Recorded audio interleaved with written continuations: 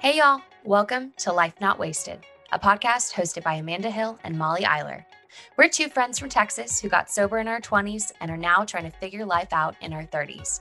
So grab your booze-free beverage of choice and join us each week for candid conversations about sobriety, spirituality, and how to live a life not wasted. Hello, welcome to another episode of Life Not Wasted. I am one of your hosts, Amanda Hill, and I am joined by our other host, Miss Molly Eiler. And today we were talking about sponsorship and thought it would be a really interesting topic for one of our first few episodes of Life Not Wasted, since sponsorship is such a huge component in how we were able to find a recovery program that worked, and really move through our recovery in whatever addiction we're facing at the time, whether it's alcohol or codependence, or whatever program we're working. But we found that sponsorship is such a huge component of that. And so I thought it would be an awesome topic for one of our episodes. And so, Molly, I would love to ask you about your experience finding your sponsor, because I know that, I've talked to a few girls on Instagram lately since a podcast episode that I was a guest on aired last month. And a lot of people are like, that's a great idea. I love the idea of having a sponsor and having a guide through this whole thing, but where the heck do you find a sponsor, and how do you know if a sponsor is a good fit? And I think there's no playbook of this, not this, this, not this, but I think hearing about other personal experience can be really helpful. So I would love to know, Molly, about like how you found a sponsor that worked for you, and kind of when in your sobriety did you feel strong enough to say, yep, I'm ready to work this program. I want to have sponsorship, and I'm ready to take the suggestions of a sponsor. That's a great topic. And those are really great questions. For me, it was pretty early on, and I felt like I needed to get a sponsor pretty quickly because that's what everyone kept saying.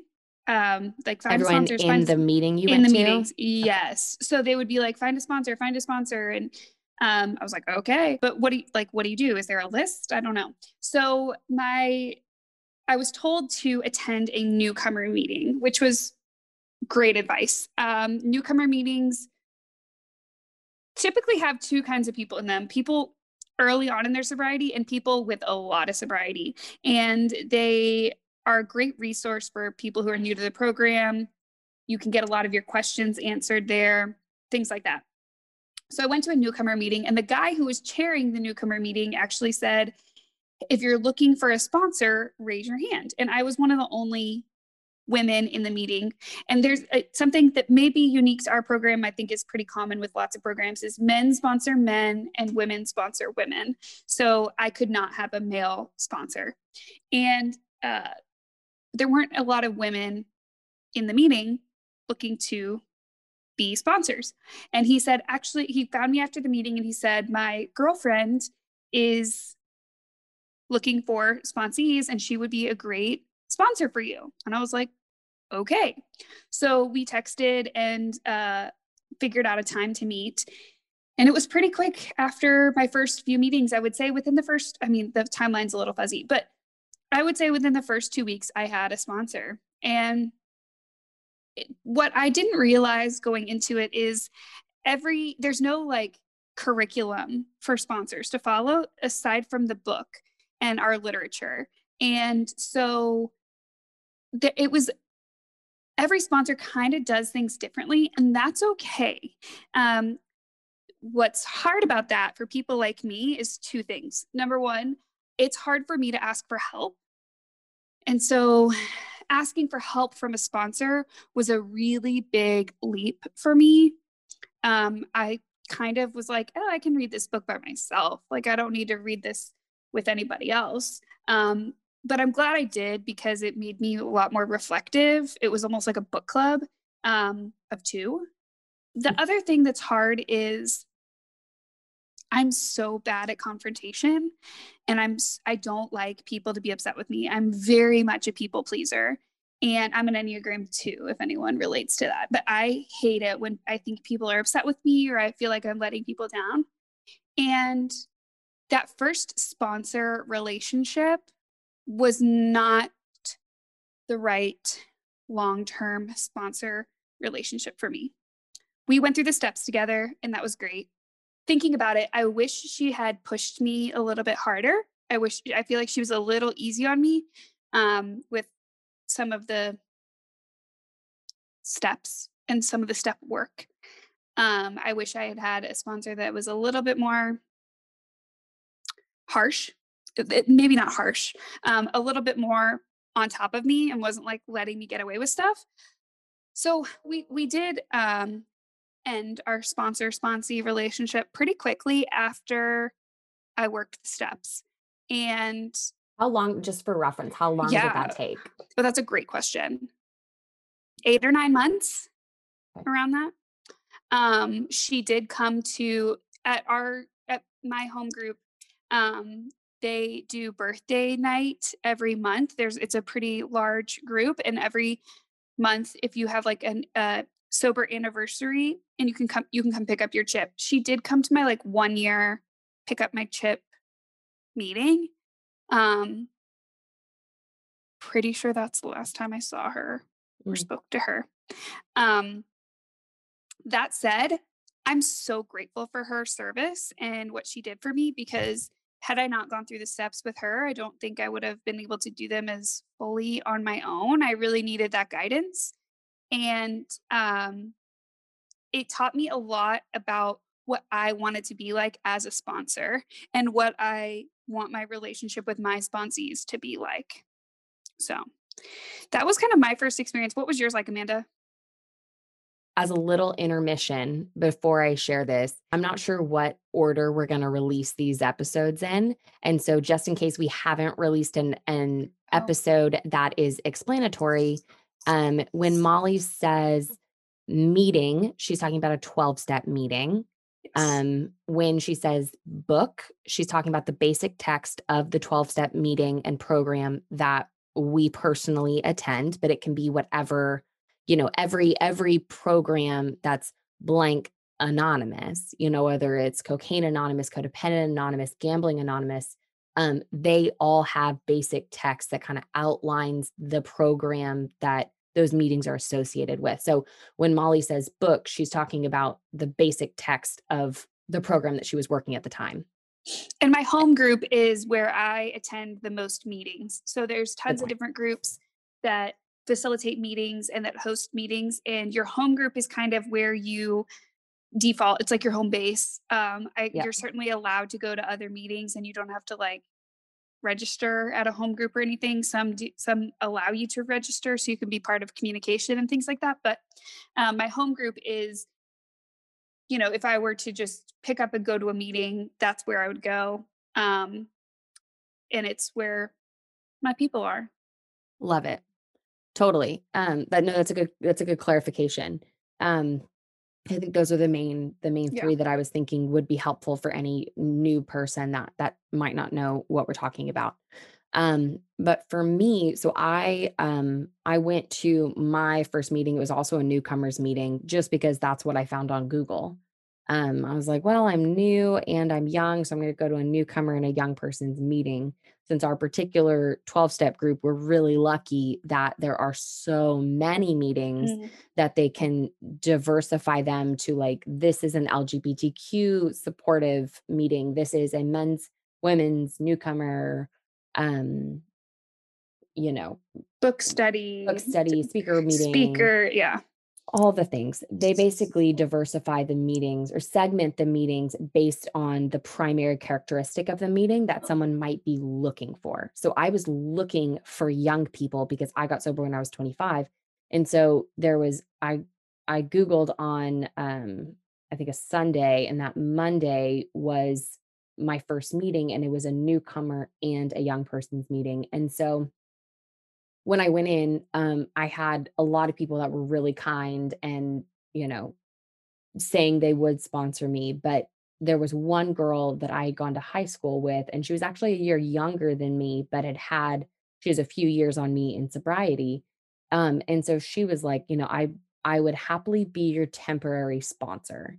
And that was huge for me because it wasn't she allowed me the word temporary allowed Yeah. me to still feel like I wasn't, like, tying myself to this wagon that I was like, "I have no idea if this is." I don't know if she's working a program well, I don't know if she's healthy, I don't know if she's like, you're getting guidance from this person, so it's kinda like a therapist where you're like, you kinda need to know that they're recommended, Right. um, or that you'll work well together, and so when this girl was like, "I'll be your temporary sponsor, let's go grab coffee and talk," that was a huge gift for me because it allowed me to start feeling out what would a sponsorship relationship be like without feeling like I was really committed. And so we ended up working a few steps, like 1, 2, and 3 there, like at coffee. But then as I was kind of networking throughout, like, just going to any coffee and lunch and meeting and just trying to meet as many people that were living this way of life as possible. I actually found a friend's sponsor's friend. So it was like multiple layers down. Um, it was recommended to me, but the woman who recommended her to me was like, she's got this big infectious laugh. And I was like, I love that. Like I'm drawn to that. And so I met with this woman and instantly loved the way she spoke about her own recovery. I loved that her I think now husband was not sober and Mhm. she wasn't scared of alcohol. Like she wasn't like, I never go to bars. She was like, well, when you've worked this program well and you have a spiritual relationship with a higher power, like you don't need to fear alcohol. You can go to bars if there's a good reason to be there. You can go to parties and you can date people who aren't sober. And that was really reassuring to me because no one in my life was sober. And I was like, am Yeah. I going to have to get all new friends and only date sober kids? And what's this going to look like? And so I was really drawn to the fact that she had been sober for a while, I think like 5 or 6 years at that point. She was honest, but kind.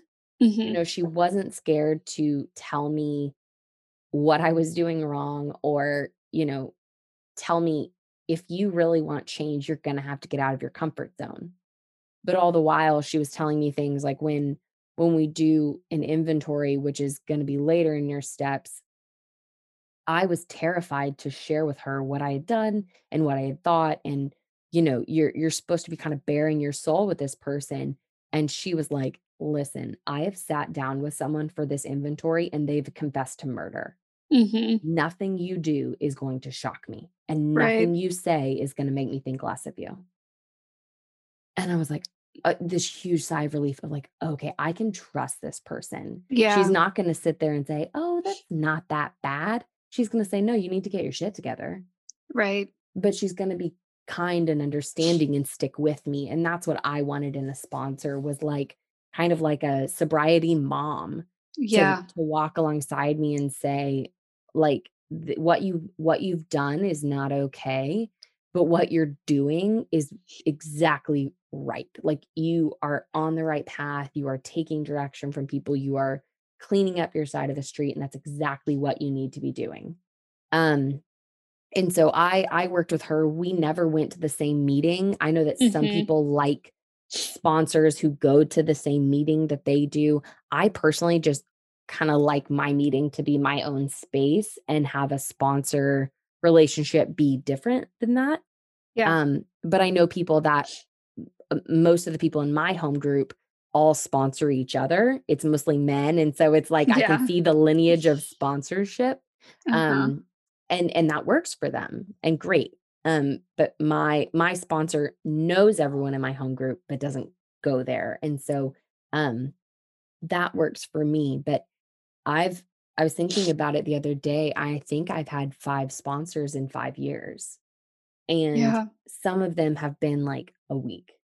Mhm. That first sponsor was probably 3 days, Yeah. um, and you'll find it I wouldn't be scared, especially once you've worked the steps, to change sponsorship if you've found someone who, like, genuinely you think is going to be a better fit, you know? Yeah.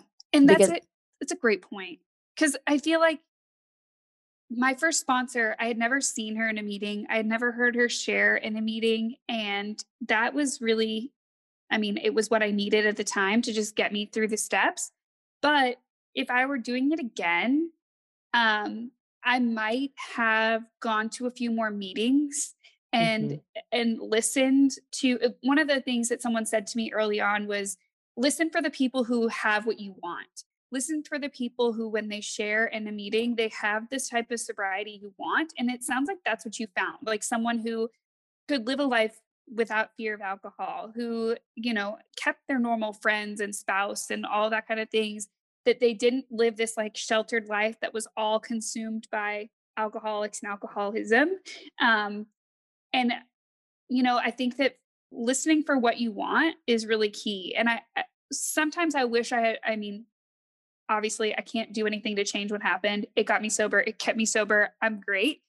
But maybe next time, if there should not be a next time, but if I were advising someone new, if you can go to like 3 or 4 meetings and listen for people and hear like what they're sharing, and someone who has an attitude that aligns with yours and who seems to like share things that you really resonate with, and then just approach that person and say, "Hey, I really love what you shared in the meeting. I'm wondering if you're taking any sponsees right now, or if you would be interested in temporarily sponsoring me." And they if they're not interested in sponsoring you, they might know someone who is similar to them, or they might direct you to another person, or I just think that also that vulnerability of asking someone is so powerful, of just saying like, hey, it's the action of saying, hey, I need help and I feel like you could help me, are you interested? And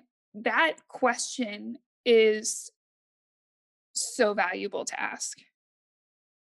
and also really scary.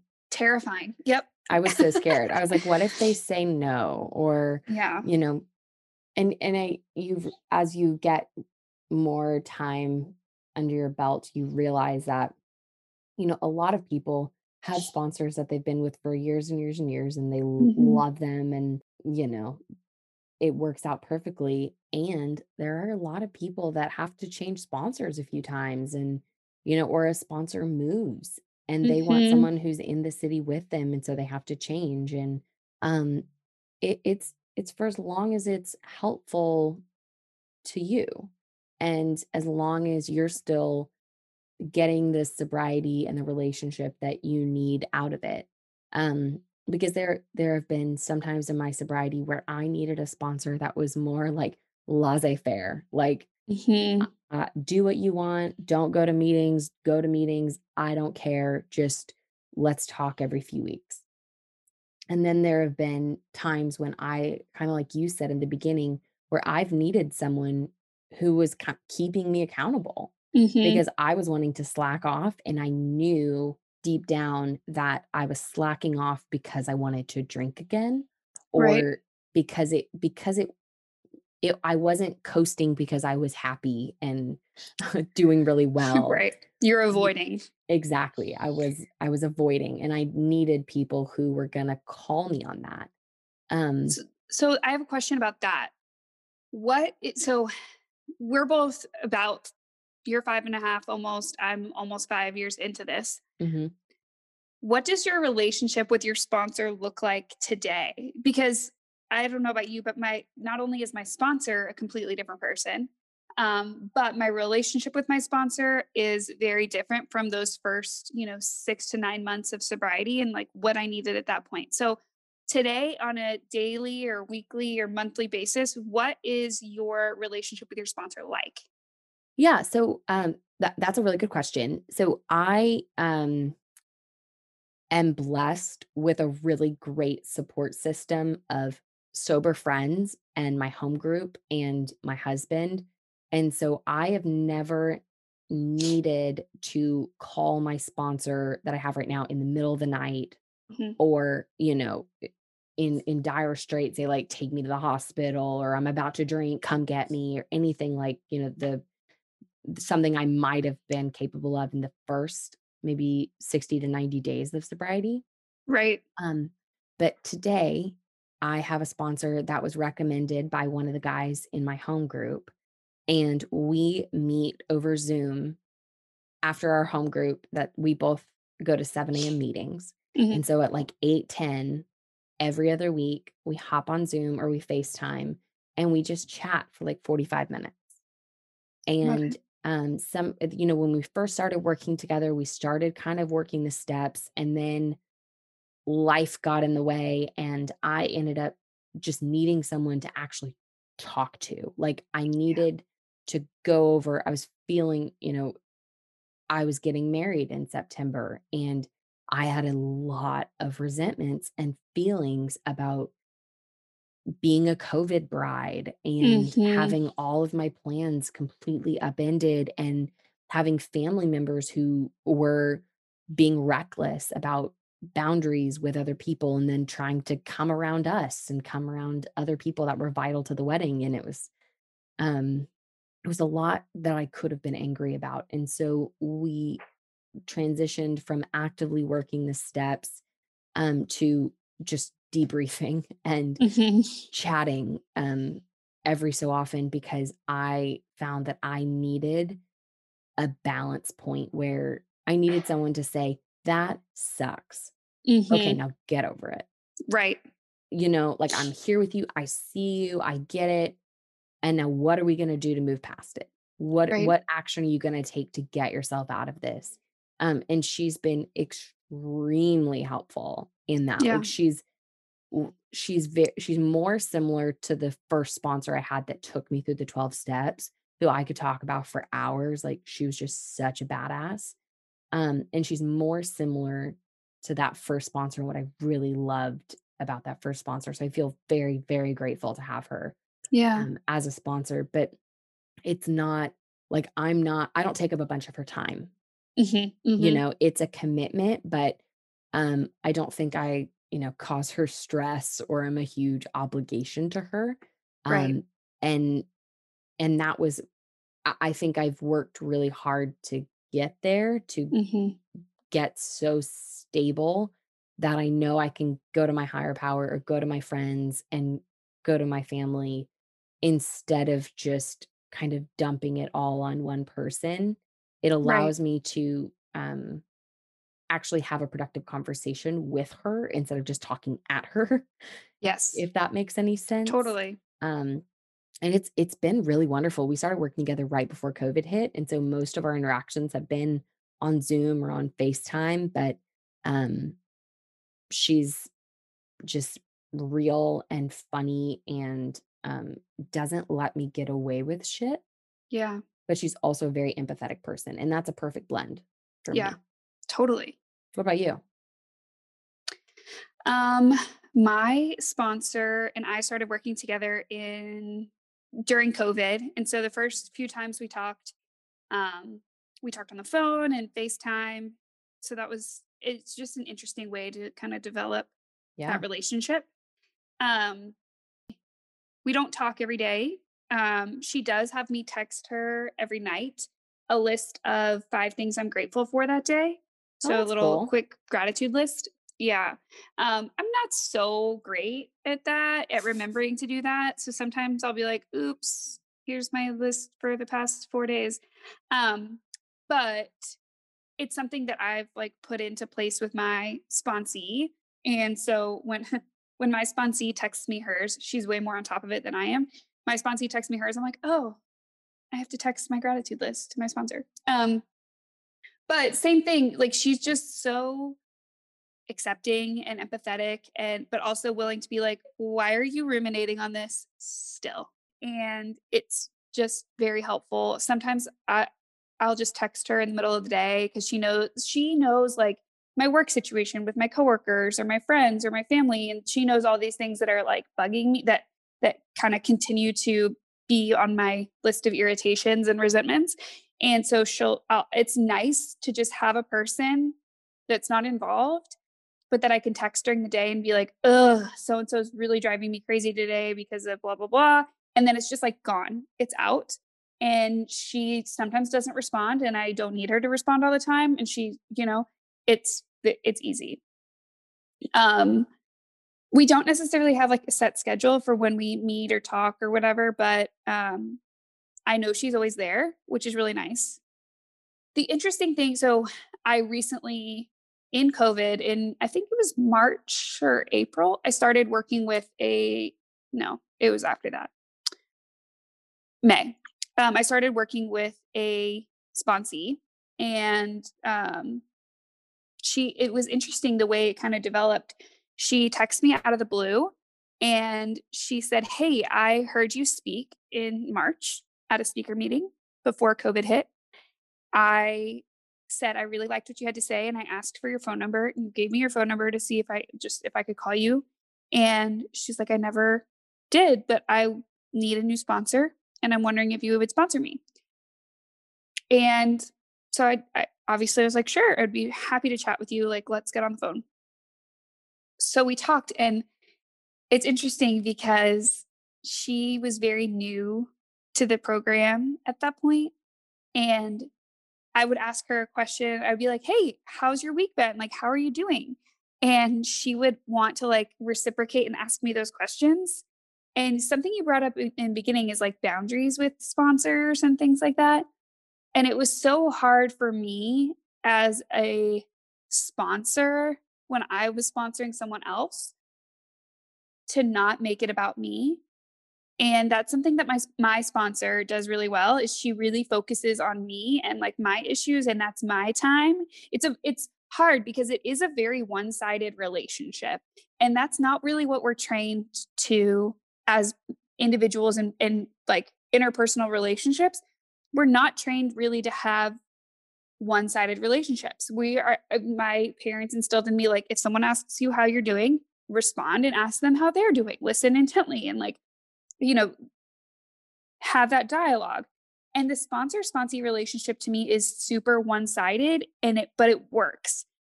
When I am talking with my sponsee, it is about her, it is her time.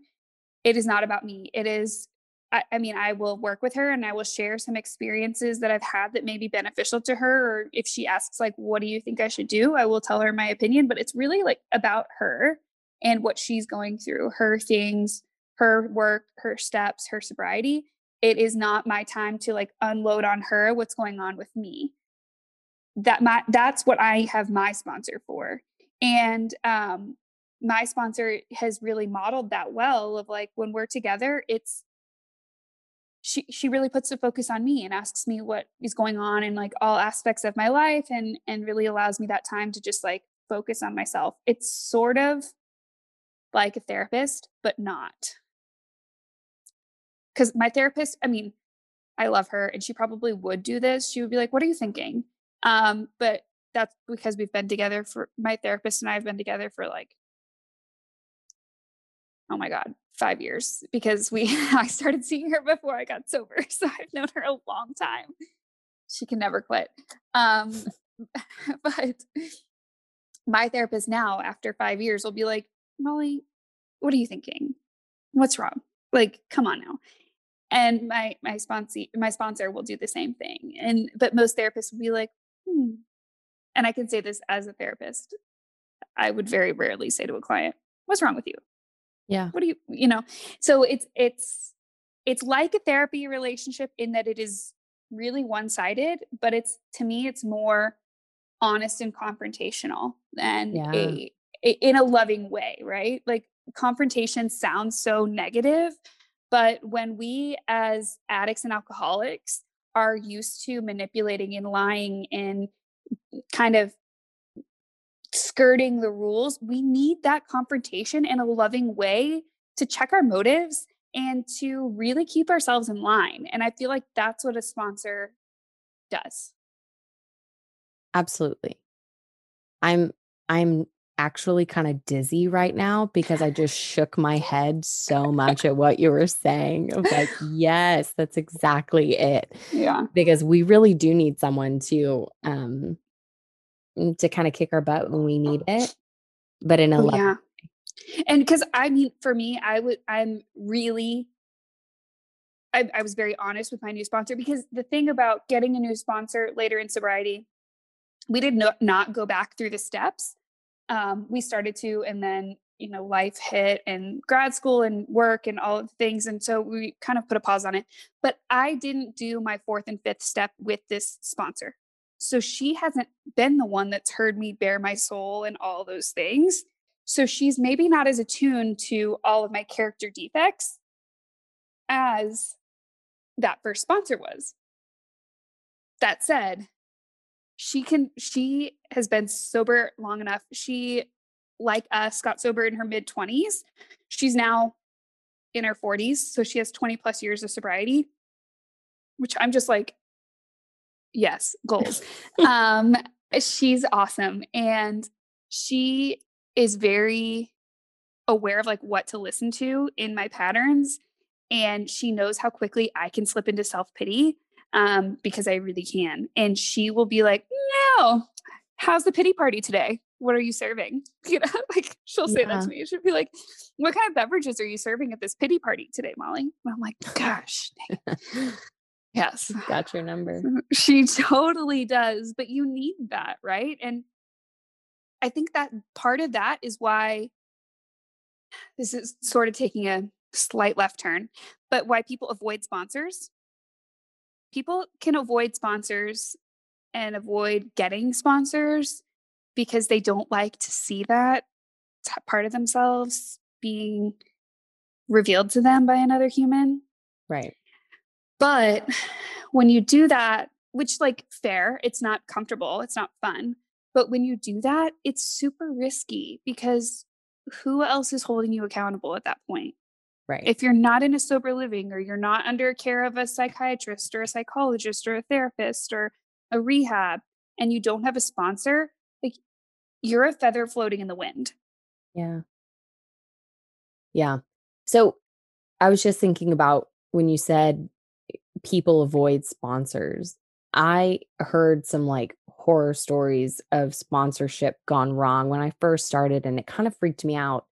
Obviously, you've gotten didn't scare me off too much because I'm sitting here 5 years sober. But did you have any experiences within kind of your sponsor sponsee relationship that didn't go the way you wanted it to, or went poorly? Yeah. I had a sponsor I really enjoyed, but I think it wasn't the right time for us. Really enjoyed her as a friend, but I don't think it was the right time for us to be in a sponsor sponsee relationship. And um, she was very involved in a church whose theology I didn't really align with. Mm, And it sort of started to creep into our work. And, our program is spiritual, not religious. And I just kind of thought that was a little inappropriate. I didn't love yeah. that. So we stopped working together. And then I had a sponsee who sadly was not ready to get sober, and she went back out. She's reached out to me a couple times since then, and we've like made plans to meet up, and she has not shown up, which just makes me think she's probably not ready yet, and the desperation and the need to surrender hasn't really hit her yet. But um it's comforting to know that she's continued to reach out to me when she has felt ready. And so I hope she knows I'm always here and still here, and if she needs me, she's got Yeah. my number, hasn't changed. So, what about you? Any horror stories? No horror stories, but I definitely had a sponsorship gone wrong where I haven't worked with as many sponsees in my time as I think you have, but I was coming off a dry period where didn't have a sponsor, wasn't working the steps, and was kind of just white knuckling it. Like Mhm. I was still sober, but I guess I wasn't drinking, but I wasn't really actively working any kind of program, didn't have any spiritual practices that were improving my life at all. Mhm. And I had a friend, a mutual friend, reach out to her and kind of connect us. And um, her home group was like very formal and very serious. And that is not my approach at all. And it kind of trickled down because, every meeting is different. Every program is different. Mhm. Every sponsorship is different, which is why they recommend you try so many. But her particular bend towards working the program was very rigid. And um, I think we maybe lasted a week where I was a few years sober at the time. I was maybe 3 years sober. And so I didn't feel the immediate compulsion to drink. Like, I wasn't like, I need to work this program or else I'm going to go to the bar tonight. It was, I don't feel like I'm my best self right now. I feel like the toxicity of resentments and expectations, like, just kind of creeping in. And I would really love to rework the steps and get reacquainted with the program and like refresh, like clean house. And she was sponsoring me like I was like, you know, a complete newbie. And it was like, I was in a banking job and had a really hard time moving away, like getting out for lunch. And she was like, Mhm. you need to go call 3 people on your lunch break every single day. And you need to text me every single day and all this stuff. And I was just like, I can't keep up with this. And this is Mhm. not what I need to stay sober. And I Yeah. was lucky that I was able to see that from a perspective of like, I know when at some level, I know when I'm just being lazy Yeah. and I need to have someone kick my butt, and when I'm genuinely like, your level of doing this is overdoing it for what Yeah. I need to stay sober. And it was at that point that I was kind of like, hey, can we reevaluate? And we were the same age, which was Mm. hard for me. I tend to work better with women who are older and have more experience. And, like we said earlier, they're sober mom. Like, Yeah. I work better with those women. And this girl was my same age. And um, although it didn't matter in the beginning, it kind of, I don't know, it just started to rub me the wrong way when she would like mandate things and not say, this is my suggestion, but like guilt and shame me when I wouldn't do something. Like, oh, I had a meeting over lunch. I couldn't call 3 people. Maybe I'll do it on my way home, but like, I'm not getting anything out of calling random people over and over and over and over again. Like, there's something to be said about making connection when you're newly sober and you're really trying to get out there. Like, I You get already had a why. network. Right. I get why she was doing what she was doing, but I still Yeah. had a network that was really supportive and I felt like I was open and honest with them. Like, that wasn't my issue. And Right. it was like she was trying to execute someone else's playbook with me. And And that could be so hard. it And was really hard. I remember actually one brunch that you and I had with another one of our sober friends, and we all kind of had been in this. I remember it very vividly. We were at Lucky's, and the three of us kind of all in this like guilty way. I remember our third friend brought it up, and she was like, I think I need to break up with my sponsor, and Mm, here's why. And the thing is, we had all, you and I both were like, yes, break up with her, because there's different things that you need at different periods in your sobriety and different like levels of care. And and it's sort of like, sometimes you need rehab, like inpatient rehab. Sometimes you need an IOP. Sometimes you need a therapist in a meeting. Sometimes you need, like sober living. There's different, when you're first getting sober, there's different sort of arrangements and levels of care that you may need. Same thing with sponsorships. And I feel like there was a time period when the three of us all were being kind of treated like baby alcoholics yeah. in with our sponsors, but we were like 3 or 4 years in, and we were like professionals who had jobs and spouses or significant others, or like, and it's not to say that we weren't putting our sobriety first, because we were, but some of those things we were like, no, we're not going to, Yeah. and I remember it very vividly, because we all three had so much like shame and guilt of being like, if I don't call 3 strangers every day at lunch, am I gonna drink again? And the answer was Yeah. absolutely not for any of us. We were pretty solid. It's hard to accept that, like, not everyone's doing it the how am I gonna say this? everybody has different ways of doing sponsorship and working the steps, and that's okay. As Yeah. long as it keeps someone sober, that's okay. But just because just because a sponsor or a temporary sponsor is telling you this is the way you have to do things or you will drink again. Well, that honestly, that brings up something like I feel really defensive right now and triggered to use a millennial word.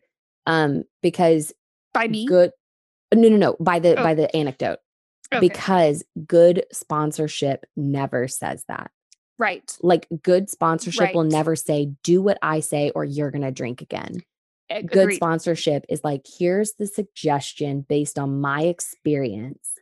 And your like good sponsorship is not being your higher power. It's guiding you to find your own higher power. Yes. And when someone says like, do as I say, or you're going to drink again, or what I've heard other women say is they had a sponsor that they're, thank goodness, no longer with, say, well, if you don't need my course of action to stay sober, then maybe you're not an alcoholic. Ugh. And that is so dangerous. It's so dangerous. It's so dangerous. And it's not accurate. Like people of all, there are so many different ways to sponsor. And there's a difference. Like I think especially when you're getting sober and you're stripping away all of those defense mechanisms, you're really in tune with yourself and with your higher power. And if you feel like, there's one side of it that I felt that was, okay, this is really challenging and it's really good. And this person makes me feel like I can do it versus this is hard and I don't like it. And I don't like this person. And I don't like the effect this is having on me. And being able to listen to that and say, there are other fish in the sea. And I believe in my capacity to show up to a meeting and say, I need a temporary sponsor because I need to leave my other sponsor and I need someone who can guide me during this transition or, will be my friend during this transition and get, kind of create a padding, like when I'm changing sponsors, I'm not just like free falling. I'm going to meetings and I'm talking to friends who can provide counsel. It doesn't have to just be a sponsor. Sponsors are amazing and integral to my sobriety, but I kind of pad myself so that it's not just, sponsorship or I go back out. Right. There's other tools. And, your sponsor should never be your only line of defense against drinking again. But also when I hear people tell me like, oh, my old sponsor said this, or I had a sponsor who like threatened like this, to me, that's the sponsor making it about them. Yeah. And it's, if someone is going to, the way I kind of approach it as a sponsor is, it is not my job to get or keep anybody else sober. That is on the individual. I can't take that on because things happen and it's personal. Now, what is my job is if my sponsee calls me, I answer. If my sponsee texts me, I answer. Obviously, my sponsee knows that like I am a teacher and I'm working during the day. And she's like, I know you can't respond to this right now, or if it's like something I need to respond to quickly, she'll be like, SOS. But within the boundaries that you have set with her. It's not, you're not saying that anytime a sponsee calls you, you have to answer, but no, within the boundaries of a reasonable communication strategy, because you're there for your sponsee. And we've set the expectations, right? Yeah. And I would do anything in my power to help her. It is not my job to take the bottle out of her hand. Right. It's not. And that doesn't create a sustainable life of sobriety. It is my job to tell her, if you're thinking about drinking, please call me or text me or go to a meeting if I don't answer, or find a sober friend to call if I don't answer. Like it's my job to equip her with the tools and the strategies and the skills and the spiritual experience that comes with doing the steps. It is not my job. I'm going to go out on a limb here. I'm not Jesus. I can't save her. It is not my job to be Jesus for anybody. And I think that I hear people say, oh, my sponsor said this, or my sponsor told me to do it this way, or I was going to drink again. I'm like, who are you? Are you Jesus? This has been an awesome conversation. And I I love that love it. we both got like kind of heated at Yeah. different points. Like Molly and I are both very passionate speakers. Yes. And when we get on topic, we're like I'm getting dizzy from nodding my head and Molly is muting herself and snapping. Like, yes, that is so true. I love the empowerment that we give each other. I do too. And, I think this is such a great demonstration of the power of sober friendships, because I know that there's some problems that I would call my sponsor with, but other things I would just be really open and honest with Amanda about. And I think that's the power of building that fellowship, right? So it's not just your sponsor is not the only person you have in the program in sobriety who you can call. It's a lot of people. And so this conversation, as every conversation we have, makes me just grateful to have you as a friend. Ditto. And a co-host. Yeah. Ditto. We're doing all the things. All the things. Okay. Well, before we wrap up, do you want to share an on the beam or off the beam? Sure. On the beam, I had coffee with another sober friend this morning, and it was just so great to meet with him. And he's like my AA dad / grandpa. And I love him, and it was just really great to catch up with him. So that made me feel really connected to the program and know that I have people looking out for me. I love that. What about you? I'm thinking of all my guys from my 7 a.m. meeting that are exactly like that I miss. Love them. I love them too. And I see them every morning on Zoom, but it's just not the same. It's not the same. This has been so great. I love chatting with you. Me too. Well, we'll do it again soon. Okay. Well, I love you. We will talk soon. And to you guys out there, thanks for listening. Take care. Bye. If you enjoyed this episode and you'd like to support the Life Not Wasted podcast, click the share button and send this episode to a friend that would enjoy it. Word of mouth is the best way to help us reach new people who may need a little encouragement on their journey. Thanks again for listening, subscribing, and sharing the Life Not Wasted podcast with your people. Talk to you next time.